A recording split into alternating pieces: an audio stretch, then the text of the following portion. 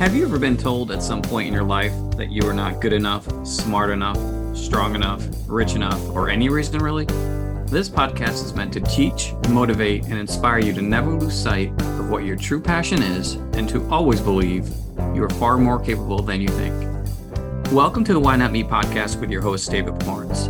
Each week, we'll bring you a special guest that will truly motivate, inspire, and encourage you to never lose sight of who you are, what it is you're meant to do, and to offer valuable advice on what steps you can take to help you believe in yourself, achieve your dreams, and ultimately lead you to discover your purpose, passion, and drive. You can write your goals down. You can, even if it sounds weird or crazy, like, when I was younger, I'm going to write a book one day. Well, who knew I'd ever do that? But if you write them down, they don't sound as crazy. They don't seem so challenging. And they become more real. Because sometimes we keep them in our head, I think, or maybe you're in a position kind of like I grew up with. You don't have a lot of support. You give someone an idea, like, why would you do that? I had to be my own cheerleader. I had an experience when I was younger that I think pushed me to be how I am. And because, you see a lot of families now, they're always cheering on their kids, cheering their family. Oh, my son's so great. My daughter's so great. Well, a lot of people don't come from that.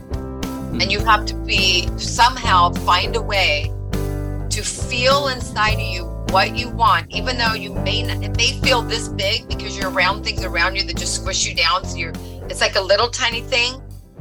Somehow get to the point where you can write down even the things that you think, I don't know why I think it's stupid. Write it down. Let it become more real.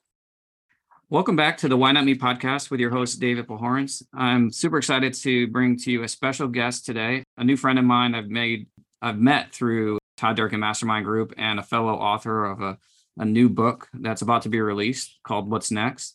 I want to introduce you to Tracy Markley. Tracy is a 10-time, soon-to-be 11-time author of several fascinating books with a wide range of topics that I cannot wait to discuss with Tracy.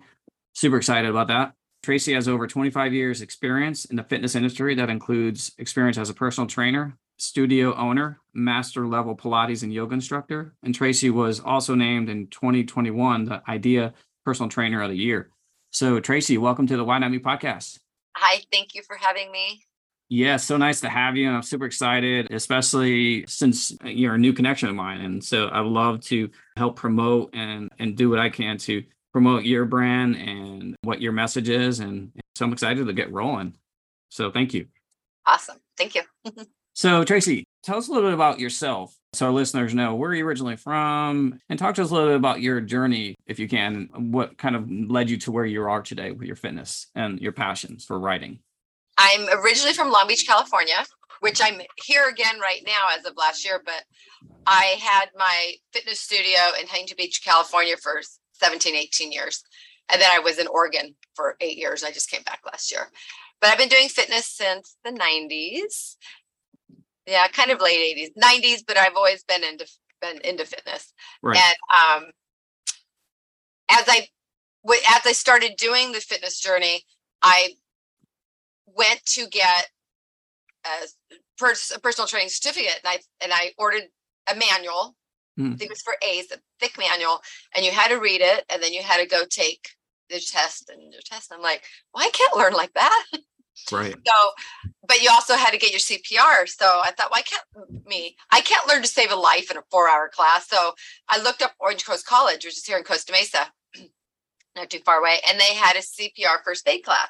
So I thought, I'm going to take that. So I did, and just happened to be the teacher was the owner of a gym in Costa Mesa, a female gym. And he's like, why are you all here? So I said, why? And he goes, oh, we have a full course here.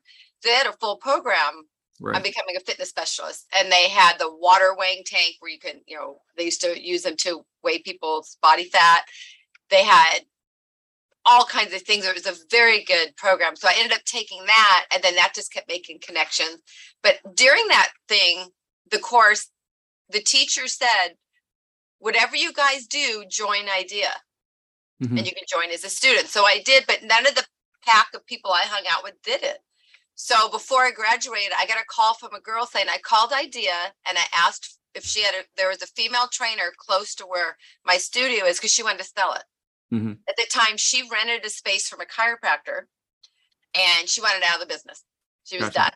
And I was the one that came up. None of the friends who even lived closer to her got called because they didn't sign up for Idea. So that was kind of a cool thing. Mm-hmm. So I ended up getting the business for really cheap. And I was working in a pediatric office at the time. So I was doing that full time and doing that on the side. But when I started doing the clients, I had people coming in with back issues, fibromyalgia, never heard what that was yet, arthritis and lupus. And I'm like, even though I went through a nice, strong course, I'm like, we didn't learn how to do that. So I started taking found Paul Chek, took some courses with Paul Chek, deep in the core and spine mm-hmm. thing. And then I found a company that did certifications on fibromyalgia, arthritis, diabetes. So I just started piling up my certification because I had to learn. I couldn't fake it. And that just kind of put the grounds in it. I think I kind of got known as the physical therapy personal trainer. Right. So when I moved my studio after a couple of years, there was a big space, the medical building. I went there and I didn't even have signs up. I was just kind of known. I think people found me on the internet or word of mouth. Right. When I moved to Oregon, I was in a senior community and I was working with a lot of stroke survivors. Right. And seniors, and the education I accumulated in my experience worked for that. And then I just kind of fell into becoming known as kind of the specialist in stroke recovery. And I did a book and I just kept going from there. And now I'm back in California. Yeah, that's kind of where I was going to jump in while you're talking about that background and that experience was your clientele and the type of demographics you were coming across. Was it mainly at that time when you first started out, was it mainly an older senior population? Or did it kind of morph into all types of ages were coming to you? My clients have always been all types of ages, but you get strokes and you get back pain and hip issues and lupus and people in 20, 30, 40, all different ages. I became the person who worked with people that had extra challenges or medical conditions. I did do the boot camps. I was Tracy's boot camps and I won an award, whatever, and different things. And that was a different, that would go from 20 to 50. I had 6-year-olds in there, just, different things like that. But when it came to a lot of the private training, and I also think sometimes the older clients, 40 and older, they have the income to hire trainers. Right. So I had the clientele that people came 2-3 days a week for years. Right. So when I was in Oregon, a woman called me and said, can you train my brother who's a stroke survivor? And so we met. And when I met him, this was the man in my first book, Gary. They was approaching me in a walker. But he was approaching me I didn't know at the time, but it was his sister's husband and his neighbor were all walking towards me. He's in a walker. And my first thing was, oh my God, he's in a walker. I've never trained someone that raw before. And I'm like, oh, and I went, nope, you can do it. And I snapped out real quick. And then something said as they were laughing and approaching me, like a gut or an angel or something actually just said, you're to know this person for a bigger purpose. Just the meeting was this journey that was just beyond just a person. And then he was a very good man, ended up being the story in my first book. And he would always say to me, you know what, you're going to do bigger and better things than being here. And he was right. Mm-hmm. And he saw how the small town sometimes didn't treat me nicely. Some people did, some people didn't. Right. But a lot of them were really good to let you know, don't belong here, go back to California. And he'd say, just ignore him. You have bigger, better things to do. Right. So, and then he would say things like, don't have a stroke. I go, we need to share my story. And so I go, we need to write a book called Dear Stroke, You Suck. And then we did, but he had a surgery and they kind of messed up. He had to do something in his heart. And he ended up passing away and he didn't get to see the book published. Right. Sad. So let's stay on that topic if we can. So tell us a bit more about Gary and who he was and, how he really did inspire you to write that book and how the ending, how did you tie him into as you were writing that book, and how did the book end, like as far as a memorial towards Gary, or was it more along his explain more of his journey, or tell us a little bit more about that book? And then I want you to tell listeners, as before we got on, Tracy was talking about her water bottle in memory of Gary, and so I want to just kind of stay on that topic just for a minute. So can you talk a bit more about Gary and his and how I'll take it through all the way to the bottle scene. Okay, so when Gary came to me, he was in a walker, and he was just, like I said, we had a connection. He was from Costa Mesa, which is right here, not by where I grew up. Him and his wife retired, or he's retired. He was an artist. They moved to Florida. I moved there, maybe a year after. So we just connected, but we had a lot in common because he was an artist. He was from Costa Mesa and California, and a surfer and all this stuff. Mm-hmm. But he was determined. He would come to the gym every single day. He trained with me 3 days a week. And when he wasn't with me, he would be there when I was there, and I'd watch him and talk to him. And when he got to the point where he wasn't very good getting up and off the floor yet, but he would do it. He'd almost kind of fall the floor and get up. Mm-hmm. He would start taking my classes because I trained full-time training, but I also taught some sculpting classes where I used weights and balls and all that kind of stuff, and then Bosu balls. And then I did Pilates classes. So I taught 12 classes a week. So he took every class I took except for my yoga classes. I don't want him in that. So he would sit right by me, and it just he inspired everybody. People saw him go. It was a small town, so you saw a lot of the same people. They saw him go from the walker to being the man that walked up to people in the gym going, "You had a stroke, didn't you? I was a mess. Look at me now." But as we were training, he was funny too. And we would laugh, and he was an artist, and he just had I learned so much through him. Like one example of things with him is, he couldn't lift this arm at first, and he had a little, peripheral vision loss. So I'd have him do this thing where I hold something in front of him, and he followed the eyes. Mm-hmm. And let his head turn, and we do bounce, and we do the disc and stuff. And at one point, we realized he couldn't see colors. He couldn't decide the colors.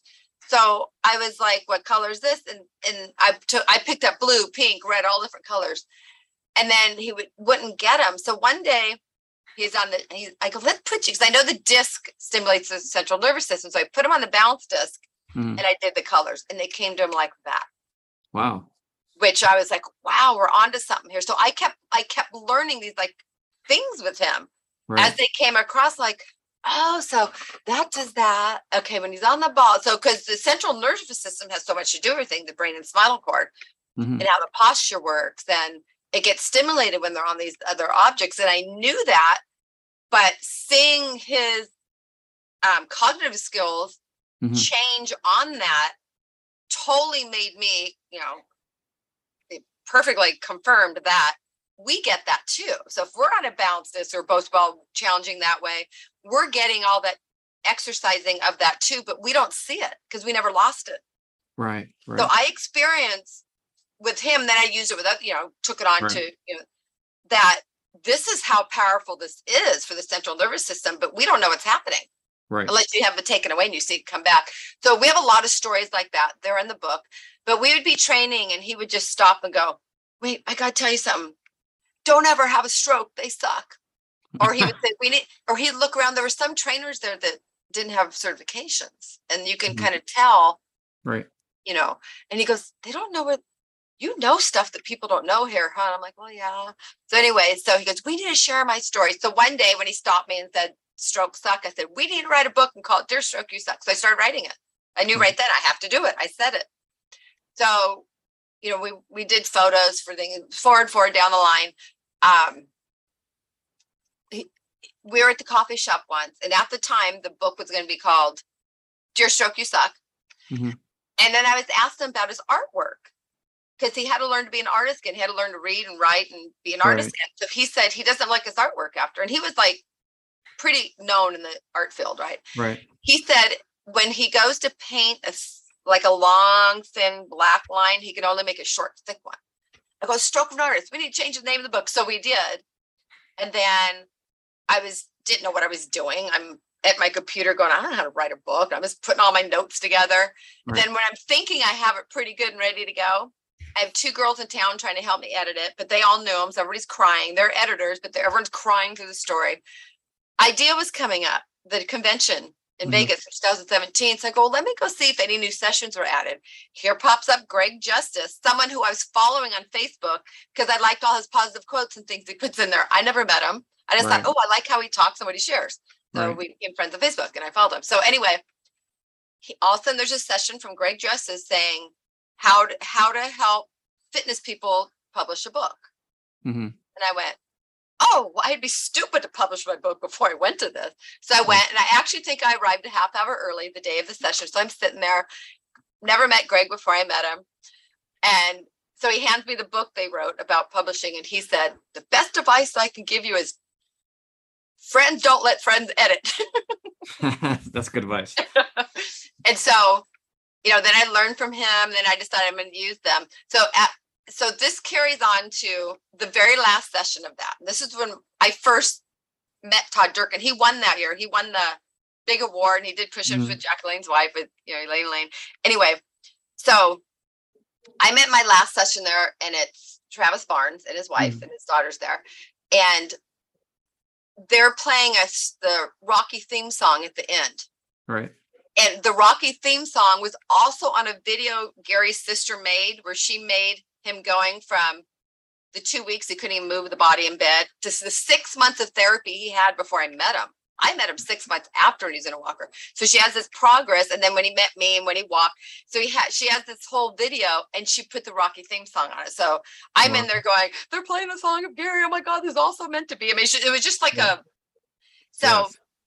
when he passed, his sister made these bottles inspired by Gary, and she made shirts. So I thought in the back of the book, I took a bunch of pictures of people around town wearing his shirts, holding his bottles. So I carried this with me. It's like, I don't ever want to lose this. So anyway, so I left it somewhere in the room. And as Travis and them were talking, I raised my hand and said something, and it touched Travis's daughter, and we touched something. She came up and gave me a hug and said, thank you. I go, well, thank you. And then Todd came up from the back of the room when everything was over. Oh, as the theme song from Rocky was on, all these balloons were dropping from the sky with positive affirmations in them. I mean, it was just like this magical moment. And so Todd comes up and he thanked me for whatever I said. And then someone comes up and said, you forgot your bottle. And they handed it to me and Todd, and I'm like, we got to take a picture of this. So there's a picture of Todd holding the bottle and me, and we shared briefly. Yeah, keep writing your, make sure you write your book. And then, so here it is, full circle, but from 2017, 2022, now I'm writing a book with Todd Durkin. I mean, who knew goes in full circle. Right. And the connection with Greg and Kelly. And so in the back of the book, there's people in there. And then there's, right here, Todd Durkin and me at the session holding Gary's bottle. So now here I am doing work. So it's just, life makes a full circle if you trust your gut and follow things. Like if I would have just said, oh, I can publish a book, I don't need that Greg Justice guy to teach me anything. Right. None of this would have happened.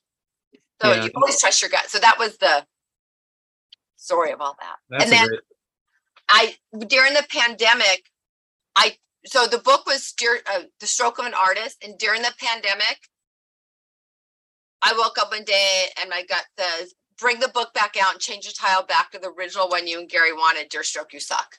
So I just redid it with a new title. And I decided, let's make it in bigger print. Right. As I've noticed, as I've written more stroke recovery books after that, because I've had 5 in the series, they're tired. The caregivers are tired. They need bigger words. Right. So I just make all my books in bigger words. I learned that down the path. Well, I love the story, and it really points to how one person that's put in your path can inspire you to do something that you didn't think you were capable of. Yeah. And it's a phenomenal feeling once you get to that point, and especially in your case, honoring Gary. Yeah. So that's awesome. And Tracy, how old was Gary when you first met him and when he passed? He was 63 when I met him, and he was almost 3 years later, and he passed. Is his wife still alive today, or? Yeah, she moved on back to, I think, where her kids are in Seattle or something.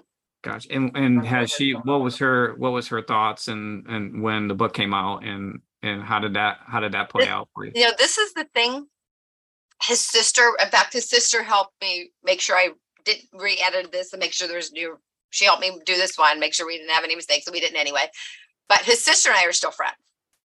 The wife was just kind of checked out from everything. Right. So no one really hears from her, but I'm still in contact with his sister-in-law and brother. Yeah. I mean, his sister and brother, brother-in-law, and they're really good people. So we're friends still, and right. Get together when we can. Yeah. What a nice way to honor him, though. That's fantastic. Thanks for sharing that.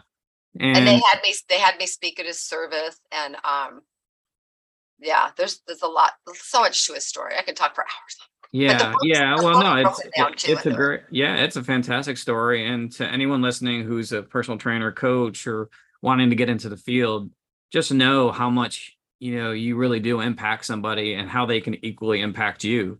Plus, that led me to have someone ask me, could I write a stroke recovery course? So I have a course, CEC course, stroke recovery training out there. Right. And that's great. I mean, so that one connection really opened up a lot of opportunities for you to, share your knowledge and your passion and to help others so that's going to go a long way. So that's fantastic. Thanks, Tracy, for that.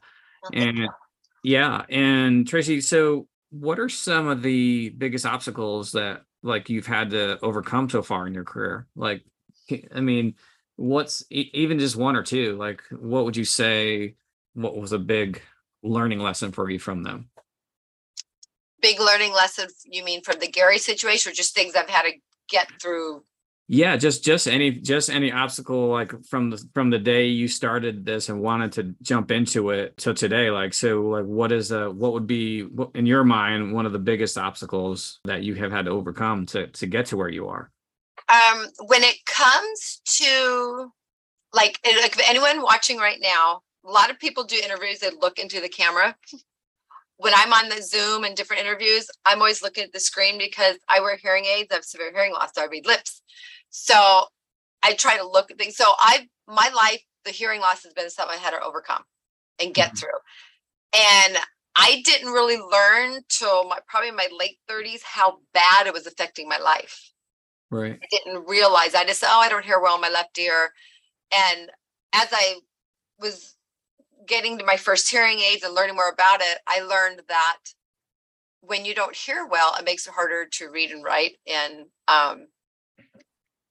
process things. Right. So when I was in school I was in third grade, and I remember I had a really hard time in the reading comprehension. The teacher would read a story, like a paragraph, and we'd have to write questions. I'm like, that's not what she said. And I was always, so I called it dummy English, dummy reading. And she'd go, oh, honey, because my parents got divorced in third grade. Honey, it's because your parents are divorced.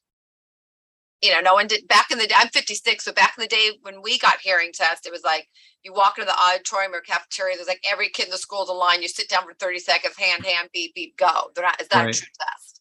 Right. So I had to struggle really hard in school to get good grades. Mm-hmm. But when I was at Orange Coast College, I realized, if I sit in the front off to the left, I comprehend the teacher more. So I thought it was just kind of quirky. So I went with it.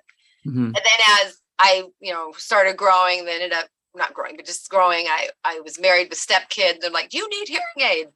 And so I went and got my hearing checked, and they're like, you're almost deaf completely in this ear and you're severe hearing loss. You've probably been reading lips since you're little and you just got good at it. I'm like, oh. And they're like, are you fatigued all the time? I'm like, yeah. She goes, because you're always reading lips. I'm like, oh. Wow. But anyway, so that's helped. And as I've gotten more, each few years, you get better hearing aids, things are better. And about 6 months ago, Starkey Hearing, who makes the hearing aids I use, approached me and asked me if I'd be an ambassador for them because they like my social media and my hearing aids. So they gave me a really nice pair of hearing aids I've been adjusting to the last couple of months, and they have artificial intelligence. So they do like 55 million adjustments a day without me knowing. Wow. Things just change. And I posted something the other day. I was in my car and I was listening to like an 80s song. I'm like, what's that noise? Well, Right. it was a sound beep in the song, like a bass or something I never heard before. Right. I'm like, what's that sound? It's like going to the sound of the beat. I'm like, oh, it's the radio. I never heard that level. So Right. that getting the hearing aids and everything helped me write better. It helped me be a better reader and writer, because you write and read and speak the way you think you hear words. Huh. So sometimes growing up, people say, you don't say the word baggy right. I'm like, I think I'm saying it right. Or they tell me I don't talk right. I'm like, well, in my head, I hear it fine. So it would confuse me. Right. And so I went to a place once in Florence and said, is there a speech therapist here so I can learn to talk better? Because I was told I talk too fast, but I don't wear my hearing aids. And she says, honey, you need a new pair of hearing aids. I'm like, oh. So it helps to have the right professionals help you too. Right. But that was a big obstacle for me that I didn't realize I was in. Well, I mean, that's huge to overcome that. And for your path that you were trying to navigate through, talk to us a little bit about that, Tracy, like that path. And as you were kind of navigating through that obstacle, of your, dealing with your hearing, and like, that had to be challenging for you. So Yeah. what was that like as you navigated? You talked a little bit about that. What was that like? Just trying to do the daily things that a lot of us take for granted. One thing is you're tired a lot. There's literally a thing called hearing fatigue, listening fatigue. It's the same thing, because when you're lacking a sense like that, your other senses try to kick in, and wearing the face mask, everybody has even a slight hearing loss. I had a challenge because a lot of us read lips. When you're reading lips, it fills in the words you don't hear. And and you're not, you don't always catch them on it. But yeah, it's hard because there'd be times it'd be like, I don't go to certain things that I just know, yeah, those people don't like my hearing loss, or they'll just like, oh yeah, you don't hear well. And they'll turn their back and they'll talk to someone and just shine me on, because people aren't very respectful with it. So it can be hurtful. I was at a gathering once. This was the worst one. I was at a gathering and I just joined Toastmasters. So I was at a gathering that I was invited to from people I met in Toastmasters. So I'm sitting with a woman from Toastmasters, and I let her know, because at the time I'm waiting for my new hearing aids. I didn't have them on. So I let her know, if I say what a lot, it's because I'm waiting for new hearing aids. She goes, oh, I'm so glad you told me that, because you talk too fast and it makes me feel uncomfortable. And I was just going to walk away from you. And I went, wow. Oh, I left crying. I'm like, who says that to somebody? I'm like, really? Is that what people have been doing my whole life and I didn't know it? They're just like, oh, what's wrong with her? She talks too fast, or she, and so they just shine me on and kind of isolate me. Right. And so that opened up something to me. It made me realize that a lot of the times in my life where I've been treated poorly, maybe based on that, and I didn't know it. Right. And so I went back to the ear professional. I told him, and we talked about, and he explained more how people are uncomfortable. It's usually about them, but he finds that sometimes it's just boneheads in the world. Right. Yeah. So that was hard. Yeah. Unfortunately, that seems to be true. Tracy, let's stay there for 1 second, though. What tips would you give to somebody who listening right now, who maybe they're experiencing that similar situation, that they don't know that they might have a hearing issue? Like, what are some of the things that you would advise or tell them to look for, and how to deal with that? I would definitely get a good hearing check, not just one at the store, one that asks 30 seconds. Go to an audiologist or a hearing aid specialist that puts you through the whole testing. You're there for maybe an hour or so. They put you in a room. You want the full test so they can find out, because I have a piece of paper that actually says, you where your consonants and your vowels, where they go at the beginning of the words, the end of the words, where you're missing things. Mm-hmm. And until I got the hearing aids before this, they didn't think I ever heard the letter S. Wow.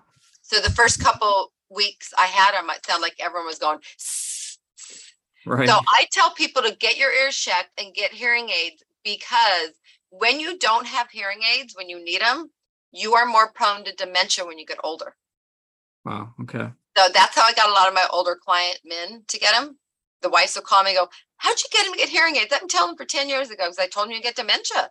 because so part of the brain that does the hearing, if you don't use it, it kind of in a sense shuts down, and that puts you in a dementia. Plus also, at my age, I was already separating myself from situation I knew would just, I don't want to deal with those people that make me feel bad. I can't hear that. So you're already getting a sense of isolation.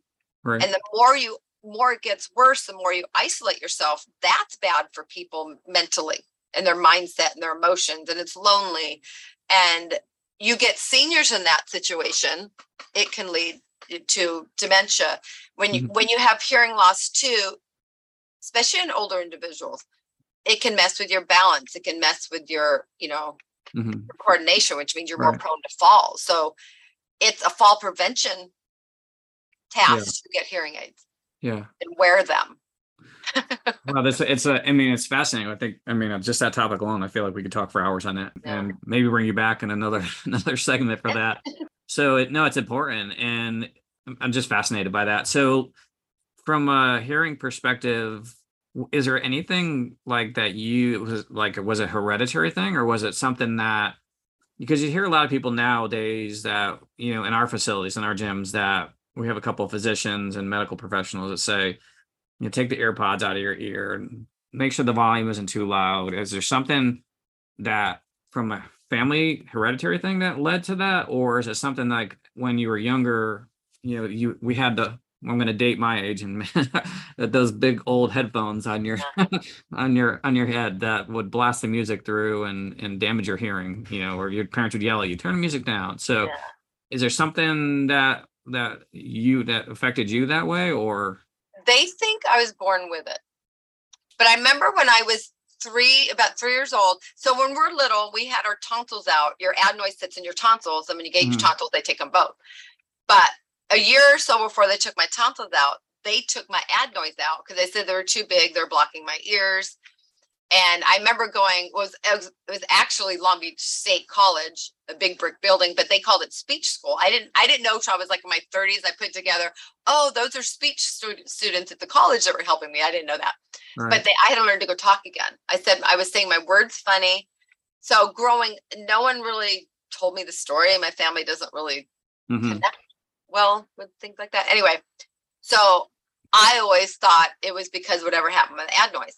That messed with my hearing. I had to learn to speak again when I started finding it out.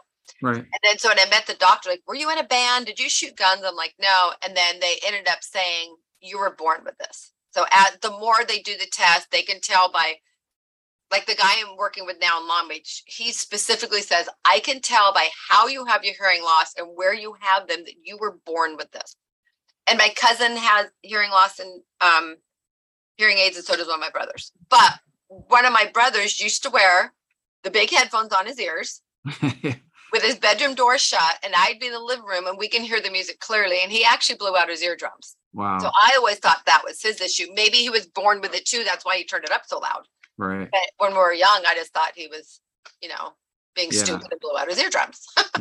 Yeah. Well, it's good advice for everyone to make sure to get your ears and your hearing checked and stay on top of those things, because I had no idea that any of that stuff could affect, balance, lead to dementia. So, anyone listen to that, I would take heed to to Tracy's advice and to get those things taken care of and make sure you get checked annually for any hearing issues. So, and the loneliness and isolation can play towards it too. And this is just another part of the world that can put you there.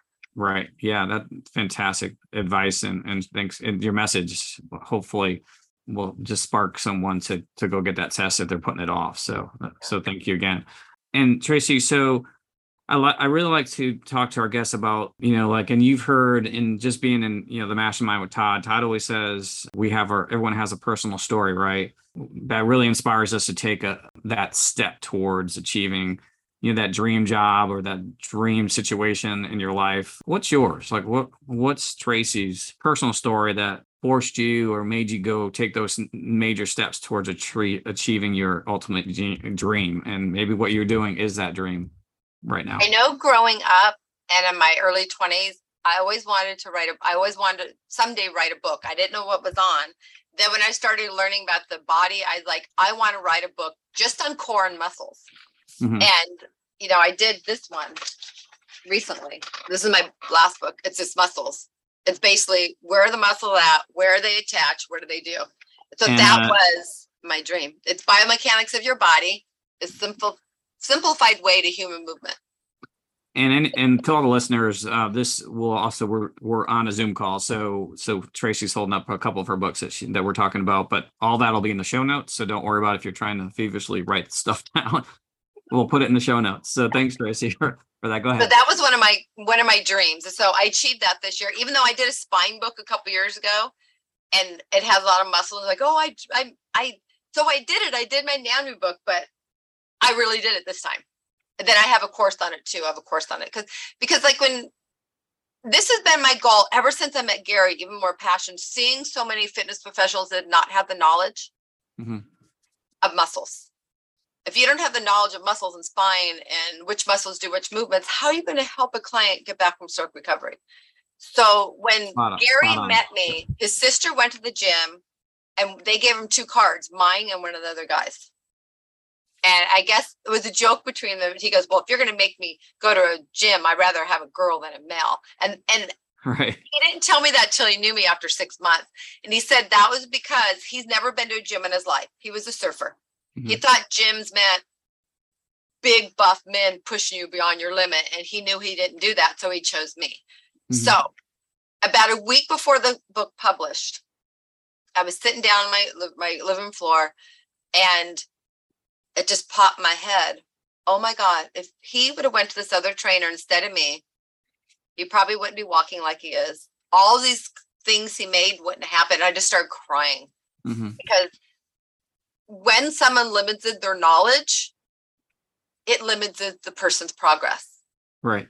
So from that moment, my passion was to teach as much as I know to people and I got the course done and I have a few books on stroke recovery because I figured if the stroke survivors can't find the professionals, at least there's a book for them to read to help them gain knowledge, them and the caregivers that will help them find a professional with the right knowledge. And not be limited. And so that just became my passion. And it turned out to be, I got this book done. But one quick thing, if you don't want me sharing this, I have a stroke support group I started in social media back then, Facebook. And now I think it's nearing 6,000. But at the time I had like 400 people in it. And I asked a question. What has been your hardest struggle with finding a fitness professional after your physical therapy ends? The answers were crazy. Most of them, some of them had good care, but one of the most popular answers was trainers don't know anything. Trainers don't know their muscles. Right. And 2 extreme stories. One man said he went to the gym. The trainer said, get on the treadmill. And the stroke survivor said, well, 1, I can't hold on very well. I'm nervous on the treadmill. And 2, I had my stroke on a treadmill. And the trainer told him, that's just excuses, do it anyway. And then the guy said, I wanted to hit him, but that was my stroke. So I gave up. I stopped looking for help. Just like that. He could have been recovered more, but that person limited him. And the other extreme story, a man said, I went through 10 trainers until I found someone. He found a trainer that the guy said, I'm a paramedic. I train part-time. I know about strokes, but not about training them. Let me look into something. And they work together and now they bodybuild together. So those are 2 extremes. And that just led me to, we need to get the knowledge out there because if you go to a trainer or a physical therapist that don't have an advanced knowledge of stroke recovery and you're like, oh yeah, I can't walk. It didn't work. Well, can you not walk because your stroke truly limited you? Because some brains don't recover.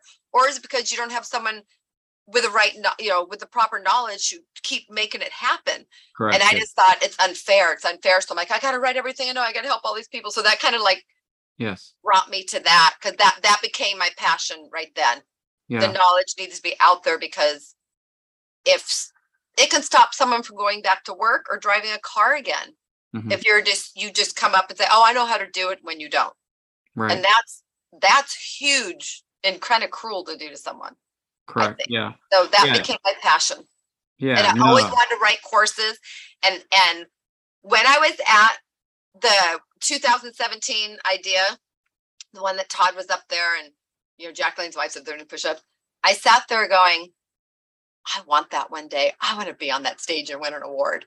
Mm-hmm. But when I won my award, it was via Zoom. We didn't go on stage, but I was able to go on stage and give the award to the next person this year. And I'm like, okay, I got a stage. That's right. So I achieved those things. Those are just something I wanted, and it happened. So that made me. That's fantastic, and you're so true. And the advice that you're given to, again, anyone listening now who is either has experienced a stroke or is in recovery and looking for that person, or if it's a fitness professional listening who is in that position to help somebody, to educate yourself and to never. One thing I like to tell my staff and my team, and as a trainer myself, is a good trainer can train anyone, but you can't train that person unless you're educated with the knowledge, to your point, of to help them and to help them correctly. And if you're not that person, to be humble and to accept that and to help them find somebody who is, because to your point, that can make or break someone's recovery or spirit, right? Exactly. And as health fitness professionals, whether you're a trainer, coach, nurse, doctor, what you're in the medical field, name whatever area you're in, your job is to ultimately help people get better. And if you're not that person, to help them find that person. So I hope anyone listening will heed that advice, is to educate yourself and to seek out somebody to get yourself better as a trainer and a coach. Because you're right. I've experienced and seen several trainers along my years and my career of trainers just taking individuals who shouldn't be doing certain exercises because it's what they were taught. And not that they're wrong, it's just that's all they know. And if they don't know to be better, then they're going to hurt their client more than help them. So Exactly. So it's solid advice, and I'm on board with you 100%. So hopefully people listening will definitely, again, heed that advice and get yourself the knowledge to make yourself a better coach and better trainer. I think that's important. So Tracy, I've gotten to know you obviously today, but I followed you, and now that you're part of this new book that we have coming out, which we'll talk about, but I find like your journey and your experience is so interesting, and we can definitely have a part 2 for sure to bring you back on that. But what is one piece of advice you would give to somebody who is trying to figure out what their path is for them versus what the world is telling them? What advice would you give that person? I will know yourself. That's so cliche to say. You can write your goals down. You can, even if it sounds weird or crazy, like, when I was younger, I'm going to write a book one day. Well, who knew I'd ever do that? But if you write them down, they don't sound as crazy. They don't seem so challenging, and they become more real. Because sometimes we keep them in our head, I think, or maybe you're in a position kind of like I grew up in. You don't have a lot of support. You give someone an idea, like, why would you do that? I had to be my own cheerleader. I had an experience when I was younger that I think pushed me to be how I am. And because, like you see a lot of families now, they're always cheering on their kids, cheering their family. Oh, my son's so great. My daughter's so great. Well, a lot of people don't come from that. And you have to somehow find a way to feel inside of you what you want, even though it may feel this big because you're around things around you that just squish you down. So it's like a little tiny thing. Somehow get to the point where you can write down even the things that you think, I don't know why I think it's stupid. Write it down. Let it become more real.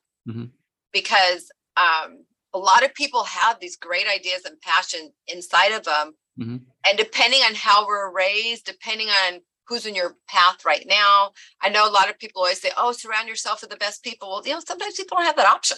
Right. You can't just walk, you be my friend, you be my friend, and you be my friend. And everyone goes, okay, come in. Because a lot of people have their group of friends. They're not just right. So you kind of have to get that inner strength going, and it's hard. Extremely hard. I would say write it down and look at it a lot. You don't have to show people, keep it somewhere someone doesn't look. make it so it's not like I guess in the new way they can call it a vision board, but I just write it down and always know it's there. Yeah, that's fantastic advice, Tracy. And I've talked about the same thing in my book. I was fortunate enough to have that, like my father set those examples. Now, I grew up, I was one of 7 children. So, everything that we had to work for and understand that whatever example that my father put in front of us, that was, and a good one I'm referring to is we follow that advice and try to live up to that example. And if you don't have that person or that role model to set that example or to go to for advice, is to seek out someone who can, because it does, we all have that fire inside us. We just need something to let it out, to light that fire. And maybe finding that person. The internet's a beautiful thing now. We can search up pretty much anything that you want to search up, right? And if you don't have that support group, let's go to Google. Let's pull up Google and let's search and let's find one. And then you'd be surprised, honestly. Like I've had and it wasn't just my dad, but I had several people, coaches in my path, friends to this day. Todd, someone like yourself, someone just put in your path who can help you, achieve something, and just to ask advice, to not be afraid to turn to them and say, hey, can you help? Or what advice would you do? Or can you give me on this topic? So, and another thing is, I know it seems like to me, it seems like reaching out lately, the last few years for help or because I've had a lot of grief. I've lost my stepdad, my dad, and my dog, just all this stuff for the last few years. Reaching out for that. When I was younger, it was easy. They were there. Right. Now it's you reach out, they don't call you back, or they want you to pay $200 a month to go over here. Right. Or it's all like, everything seems like scattered and not as easy to reach out. But when I was, a quick story, I think this could help someone if they had things. Okay. So I was about 18, 19, 20. I can't remember. In high school, I took ROP cosmetology my last year. So when I graduated, I was still 17 because I was young in my year. I was 17 when I graduated high school in 83. And by the end of 83, I had my cosmetology license, working full time at a hair salon. And there was a man there, a very nice man. He's a Christian man. He wrote songs. He was an artist. Funny, he's an artist like that. And he sang at his church. And I assisted him 4 days a week. Then I had my own chair on Saturdays. He saw me struggling. He said, I want you to go I might cry, talk to this woman at my church.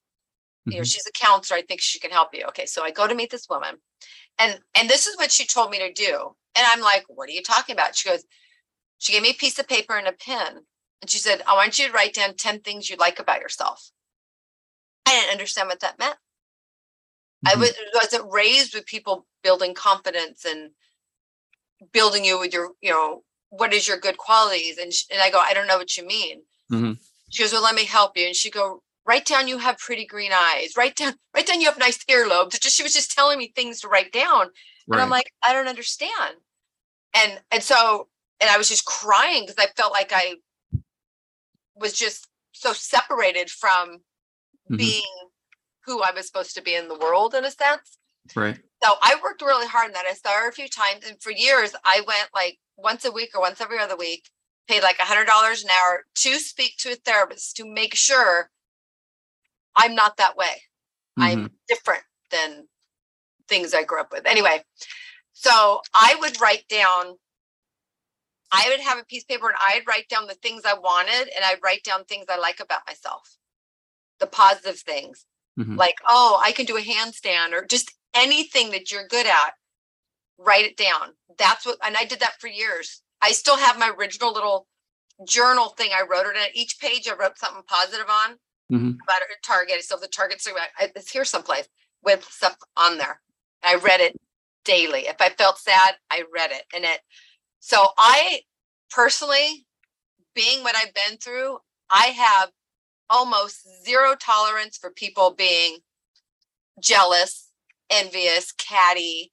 Oh, well, she's this. It's like, you don't have any idea where I came from. And if I can come from where I came from and be a nice person, so can you, so, Right. and so, and also when you have a goal, like if your goal is to, like some women, they want to lose weight, but they spend their life calling people skinny minis. Oh, I hate that girl. She's skinny. Well, first of all, that's unkind. Right. And when they say, oh, models aren't real people, it's like, yes, they are. They're just being a model for a living. I mean, watch what you say about the things you truly want. Because if you're acting hateful and mean verbally and in your mind towards what in your heart you really want, you're not going to get it. Right. You can't hate people that are rich if you're struggling with money. You have to kind of balance, your thinking out, you know what I mean? Get the envy out of there and go inside. And I know it's hard sometimes because sometimes you can be the strongest person going inside and you can't make any steps forward because maybe the world around you isn't letting you. And you just have to keep fighting. Man, it's hard. It can be hard for some people. Yeah. But, and I agree with writing down. And I was listening to a podcast a few weeks back with Tim Tebow, and he was mentioning about, when so many people, and I don't want to misquote him, but to the point of if you find yourself being envious of a situation or someone else, to your point, get a piece of paper out, write down some of the things that you're blessed with and focus on that. And each day add to that list. So if it's just one thing, add one positive word about yourself or what you've been blessed with in your life. And what you like, what makes you feel special. Like what I would also do too, if anyone gave me a compliment, like, oh my God, that was a great haircut you did today.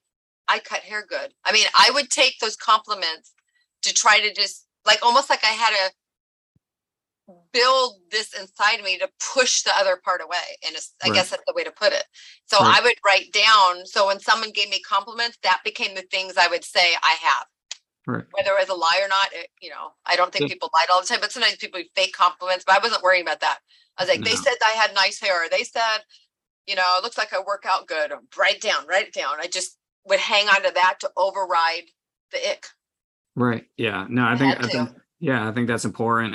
And the point being is to go back when you're feeling those feelings of, you're discouraged or you're beaten down, is to open up that notebook that you wrote those words and those thoughts in, those positive affirmations, if you will, and take a look at them and then close it.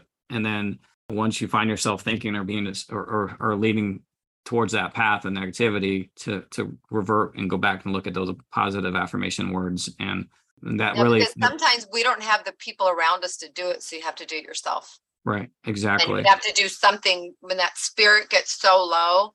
I mean, people can go into suicide. I mean, it can go so low and hard. But if anything, just makes that spirit build a little bit up so you feel a little more alive still, or the hope's there. And I did it for myself, from honoring compliments and writing down just to get by. So so that's one of my biggest things. I don't tolerate nasty, jealous, gossiping, trying to tear people down to make you look good. No, it's like, Yeah. No, I can get through what I've been through. Just choose to get through it. Be nice. Exactly. It costs, as I'm sure our families and grandparents and parents have said to us over the years, and many people who listen to this, it costs zero to be nice. Right. And just think about how you would feel in that same situation. So I think that's good advice. Tracy, I got a couple different questions I want to fire at you, and they're kind of a combo question. Is, what are you currently working on? Any special projects that you'd like to share? And the two parts of that would be, do you have any other interests other than fitness in the fitness industry that you're working on right now? Well, the most current thing is our book. That's right. I got mine. I ordered mine because I had it. What's Next with Todd Durkin and David and 26 other people besides us. 26 others, yeah. Yes, I love it. There's the side, there's the back. I think it's great that Pete Holman and Sarah Apgar wrote nice things on the back for us. Yes. So that's one of the projects that I've been doing. I have a couple other books I'm working on. I'm working on one on hearing. It's just been a lot of a lot of things I'm going through and personally, like I've shared with you with the grief and things going on, it's slowing that down. Right. I keep getting, not that I get blocked, I just get exhausted. Yeah, exactly. So on a personal level, I want that out, the book for hearing. Maybe life is just, when it finally comes out, I'll go, oh, I'm so glad it came out now and not then. But personally, I want to move on and get married again one day and things like that. Been through my divorce and stepkid and my stepdaughter had bone cancer during the divorce. I've been through a lot. Just to get past that and have the good things back in, Right. That's my personal path. Well, I mean, you're putting out, and I'm sorry to hear about that part. You're putting out a lot of good, positive message and vibes. It sounds cliche-ish that people say the more good you put out in the world, it's going to come back to you, right?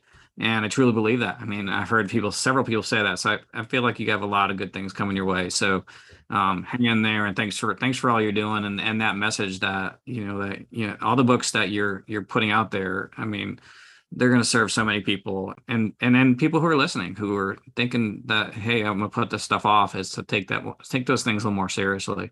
So thank you for sharing all that, that journey and everything. Yeah, I've enjoyed it, and I know people who are listening to this will listen to it and get a lot from it. Thank you for being caring enough to want to know it.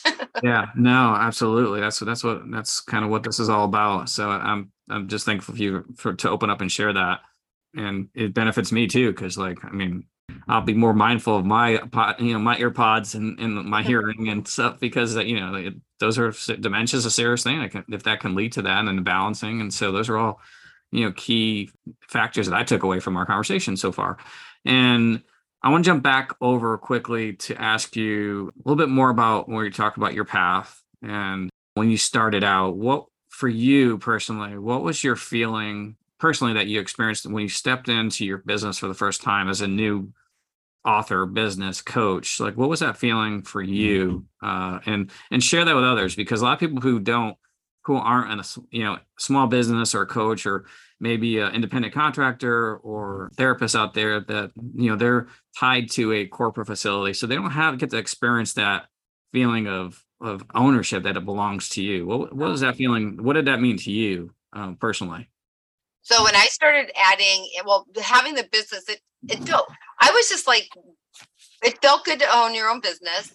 And I was doing the work I wanted to do. Then I was learning more to make it better. But when I became an author, it kind of changed the dynamics. And now I'm this and now I'm that. And then I did the courses. Now I'm educator. I'm this and that, which is all kind of cool. And it feels, I want to say it feels accomplished. Mm-hmm. But not like in an ego way, but I feel like part of my purpose has become to help what I can with stroke survivors and people with their physical bodies, putting it back together and everything for whatever reasons. I work with people with MS and different things too. I feel like I've achieved that, but it's not done, because I don't think you ever get to that achievement. Because even every time I got another book with stroke recovery, the next time I write something, there's more I learned that I didn't know in the first book. It's like, I wish I knew that back then to put in the book, because it just always keeps adding to it. Right. Which, but that's because it's part of my passion and my world. I think if I was like, it's my job, I go train, I go home, it wouldn't have a continued value or a continued journey. I think having the continued journey that keeps going feels, and me, it feels right. I listen to my gut. So I always like that feeling of, I think I'm on the right path. Right. I don't want to sit there and go, oh my God, I should have listened. I should have took that door. Oh, I should have did that book with Todd Scripture Publishing. I don't want to have those in there. So so I want to listen to my gut. And if sometimes you listen to your gut and you're like, hey, it's not the right time, I can't do it. That, you have to honor that too. But, each part of the journey, I may get to this and I go, oh my God, this is good. And then it just kind of keeps going to something else. I haven't got to a point where it's like, okay, I'm done. I did everything I wanted to do. I don't know if my personality would ever allow me to do that. Right. It certainly doesn't sound like that. You've got a lot of fire inside of you and a lot of knowledge that you want, you're passionate about helping people. And anyone who listens and who's listened to this now or will listen to this, I'm sure they're going to pick up on that. And it shows. You can't, one of the biggest things that like I like to see with our coaches and what I've been told, from my mentors over the years is to be genuine. You can't fake genuine.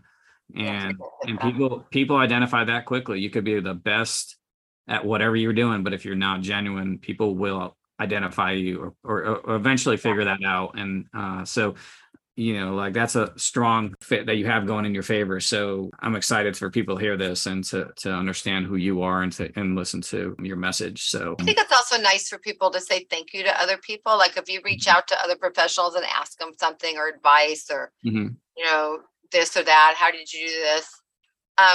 Say thank you, appreciate them. Don't turn it into competition with them, Right. Have integrity. Right. I think in our industry, people will pick up on which people don't have that integrity. Or maybe because if you come off, they're a little rude a few times and they don't think, they say thank you.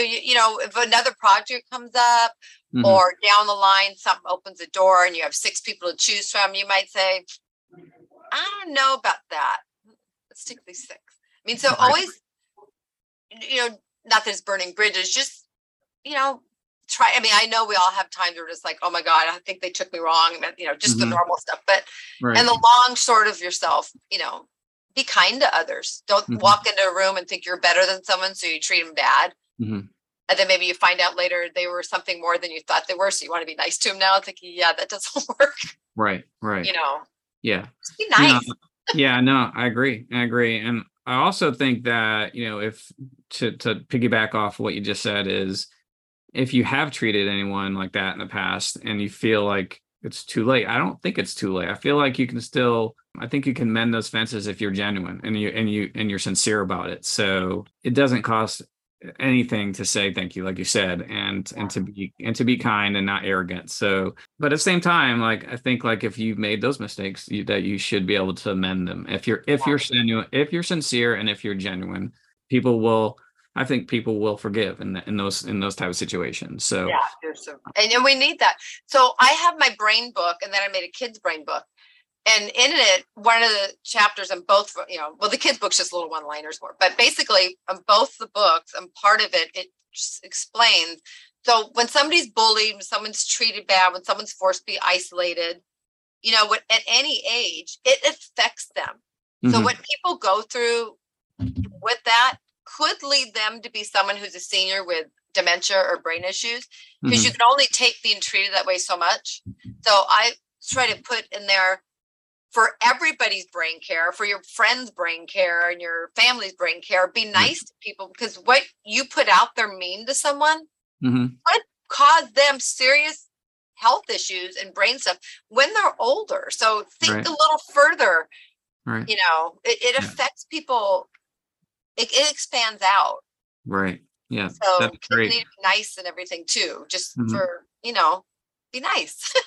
Yeah. It costs, again, going back to the earlier point, it costs $0 to be nice, right? So Tracy, from, when we talk about your passion, other people's passions, and what it is about those passions that drive them, is there one specific thing that you're truly passionate about, no matter what it may take for you to make that happen? Like, for example, like I have to work out every day at 9 a.m. It makes me happy. Like, what's that one thing for you?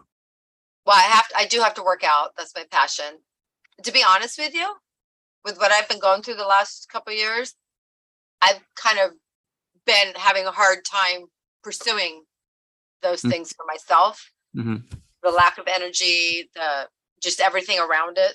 Right. And I'm just being honest, because sometimes we go through that. So where I'm at right now, I'm trying to get back to, my passion was, I walked my dog every day for 14 years. I lost him. I don't walk with him now. Walking's weird. So what was always my passion has little glitches in them. So I'm trying to recreate what works for me. Because like on our book and everything past 2020 and after the pandemic, what worked before isn't working anymore. Right. But my little passions were to take care of myself and do things is different now. And I'm coming from Oregon back to California, and walk, the environment's different. I haven't found my passion of every day I'm doing no matter what. I'm like, oh, I don't like that. It kind of, does that make sense? Yeah, 100%. Yeah. Yeah. It's one of the first things I feel like when, when as fitness professionals or just any professional in general, when you're trying to help others, you tend to, and this goes for, I feel like even as a parent myself or anybody, you tend to put off your own self-care, and not have those days and put it to the side, and I'll get back to it. I'll get back to it. Or this matters the most right now. Well, from everything that we know and we've been told and how important your physical, mental health matters, if you neglect those things to the point, it's going to be hard to get back at all, for some people. So to take that time out of your day, out of your life, even if it's for 5 minutes, to recognize that self-care and write it down, and then write it down in a book, and then put it in your calendar as an appointment. If you're that detailed and needed, and that's how it keeps you on your schedule, just so that you don't forget to do those things that you enjoy, even if it's for 5 minutes. And I think that's extremely important and good advice to share as well. So, thank you for sharing that, Tracy. And Tracy, one thing I like to kind of like jump in and ask some people throughout the podcast so far is their accomplishments in their career and business, to date, if you will. And you've written so many valuable books and has and will help a lot of people. Out of all your books, do you have a favorite? And if so, why? They all have a special place in my heart. They all do. But the first one with Gary has an extra special one because it was a story. It was with him. It was a journey, and it was a great journey. It was a learning journey. It was a spiritual connection. That knowing him just was so powerful for my life. He helped me as I was helping him by just being a kind person, right? By just our journey together. So that's one of my favorites for that. Each book most of them have a dedication to someone that played a role in things. My second book was Tipping Towards Balance. I did that with Scripture Publishing as well. And so me and my daughter walking the cover. And that came about because people read the first book and asked me, can I teach more about some things Gary did? So it has little stories of different people, but why, it's kind of, about, it's a fall prevention book, pretty much has exercise in it. But one of the women I was training was 105 years old. She was at the Gary book signing. I pictured her signing the book. I think that's actually on Scripture Publishing website, her reading the book. Wow. After she passed, that book was dedicated to her. So the Gary book was dedicated to him. Each book kind of has a specialness to me. The Stroke Covered Leg book. My stepdad helped me take a lot of the different pictures and some of the exercise pictures in my last couple books. But he got bone cancer and declined quickly, passed. Did you get to see that book? That's dedicated to him. So each book has something special to me. Yeah, that's fantastic. Thank you for sharing that. And I don't have as many books as you, but my book is based off of, and really, I'm trying to honor my dad who didn't get to see it, who didn't get, and didn't get to meet either of my children. And that tugs on your heartstrings a little bit. So everything that we do, an author, writer, or whatever you're working on, I'm sure a lot of people have a person that's inspired them to accomplish that. So thank you for sharing that. I appreciate that. And Tracy, I'm going to shift gears a little bit back to just a couple more rapid fire questions if you're ready for them. And one of them really, we talked earlier before we got on the podcast, was just I like to ask the guests a few fun facts or talents about themselves so our listeners can know a little bit of what, outside of what Tracy loves to work on. Is there anything, a fun fact or talent that a lot of people don't know, your friends or family don't know about you, or maybe something, a hidden talent? I can still do cartwheels and flips and walk on my hands. That's pretty impressive. I can't do it as far. When I was younger, me and my girlfriend would do 100 steps. Now we go to the beach, we do 5 and start laughing. But we can still do it. One thing a lot of people don't know about me, and I don't do it as much now, I used to collect decks of cards. And it started with every time I went to play with my cards, a card was missing because my brothers would always steal one out to be mean. Right. So my girlfriend would go to the store, we'd buy ones with cats on them, we'd buy something. And then it just became everyone started buying me cards. So I have almost 2,000 decks of cards. Wow. Somebody gave me one that had before there was a glue or something. The box was all sewed together from like, I don't know how many years ago. So I have all these cards, but I don't get into them much anymore. I mean, I rarely buy them still, but that's just something there. And I tell people, they laugh at me. I go, well, hey, it happened. Because then my mom and stepdad would travel and they go to all these wineries and travel. Look, we got your cards from here, card here, card there. Then everybody started doing that. Right. So. It sounds like my wife will tell you, like, wherever I go, I got a college t-shirt addiction. So I first moved to North Carolina. I got a Winston-Salem t-shirt, and it's just a topic of conversation. Hey, did you go there? No, but I just like to collect t-shirts. So I like that. So, and then Tracy, as we wrap this up, if anyone wants to contact you or talk to you, how can they find you? Where are you on social media or email? Well, if you go to my website, www.tracymarkley.com, it's TracyMarkley. There's no E in Tracy. So TracyMarkley.com, on there, it shows my YouTube, Twitter, it shows everything. But I'm motivate_healthy fit on Instagram, which Instagram has been my main focus of posting for a long time until the last month or two. And they're like, no, we want reels everywhere. So I'm trying to master TikTok and I'm just like all over the place trying to figure out, well, God, TikTok gets 600. Well, this gets this. And I'm just trying to figure out, like the other day I posted something on the new book coming out. I did a reel and I put it on Facebook, a different thing. That one reel on Instagram got over 2,000 views, 2,500 views. Everything else of mine is like between 100 and 400. I'm like, what I do right? What hashtags did I use? I did something to this one I didn't do. So, I'm trying to figure that out. So if you go to tracymarkley.com, you can see all my social medias. Link them all into my Amazon. Thank you. And we'll put that in the show notes for all the listeners. So don't worry about, again, if you're trying to feverishly write down what Tracy's trying to tell you where to find her. So we'll put it all in the show notes for you so you can contact Tracy. And Tracy, last but not least, since you're on a podcast called Why Not Me, what does that mean to you? And what advice would you give to anyone who is asking themselves that very question now, or maybe has asked them that of themselves in the past? So meaning, why not me? Like, why didn't that good thing happen to me, but it happened to them? Is that kind of the question? What does that phrase mean to you? What does why not mean? What does why not me mean to Tracy? And what advice, if someone's questioning themselves of, why not me? Why aren't they good enough or something? What does that mean to you? What's been my thing is why not me? Especially because I've dealt with all my family stuff and I have to deal with it again because of what happened after my father passed.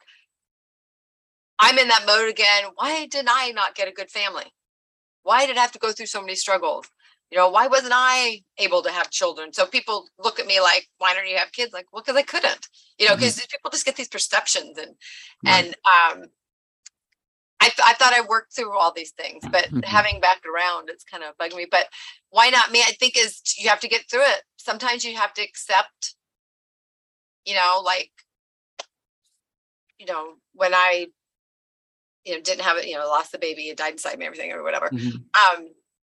Of course, it was like, well, look at other people. Why do they get to have them and I don't? Right. Then I try to look at, well, if I would have had a kid, I wouldn't have my books. I wouldn't have my dog Wasabi. So I try to look at the why not, why, but then this happened because I didn't. Right. You know what I mean? I wouldn't have had this if I would have had what I thought I really wanted type of, I don't know if that's just how I rationalize. I think everyone just has to rationalize it like in a survival type mode to get through it, get your brain right to move through it to other things. Yeah. Does that make sense? Yeah, it makes perfect sense. And that's why I ask, that, what does that mean it means something differently to everyone. Yeah. So there is no wrong answer in my mind of, why not me? And that's what I like to say, what the why not me mentality is. If you're questioning yourself of, why not you, ask yourself why. Yeah. I mean, you are capable of more than you think. What matters for me is different doesn't mean it's necessarily meant for you. So you're your own individual. So whatever that phrase means to you, identify that and play off of it. So And that also can mean, why can't I write a book? Other people did. I mean, it can be, I see it both ways. yes, It probably depends on my mood, what's yeah, going on in the moment. Because I think that's what I'd be. What's happening right now, it makes you see it. It makes you take it different. yes, agree 1000%. Yeah. Well, Tracy, thank you. You have been a fantastic guest, and excited that we've had you on. And I can't wait for listeners to get your books. So And I'm going to get yours too. yes, and she's got a lot of them out there. And then also the new book, What's Next, is the most right recent one. Yep. Here it is. What's And next? That's Todd Durkin on the cover. that is. And all of us inside of here. We each all have our own chapter. Exactly. A lot of good information, a lot of good experts who offer a lot of valuable advice. So, Tracy, thank you again. And I look forward to hopefully meeting you. You're going to be out in San Diego for Todd's shift retreat. No, I wanted to go, but it can't happen this time. It's just not the right time for me, but I really wanted to. Well, I'm sure we'll meet at one of the events sooner or later. Yeah. Yes, I hope so too. Well, thanks again, Tracy. I hope you have Thank you for having me. I appreciate it. Yes, you have a great rest of your day. You too. Bye. Bye.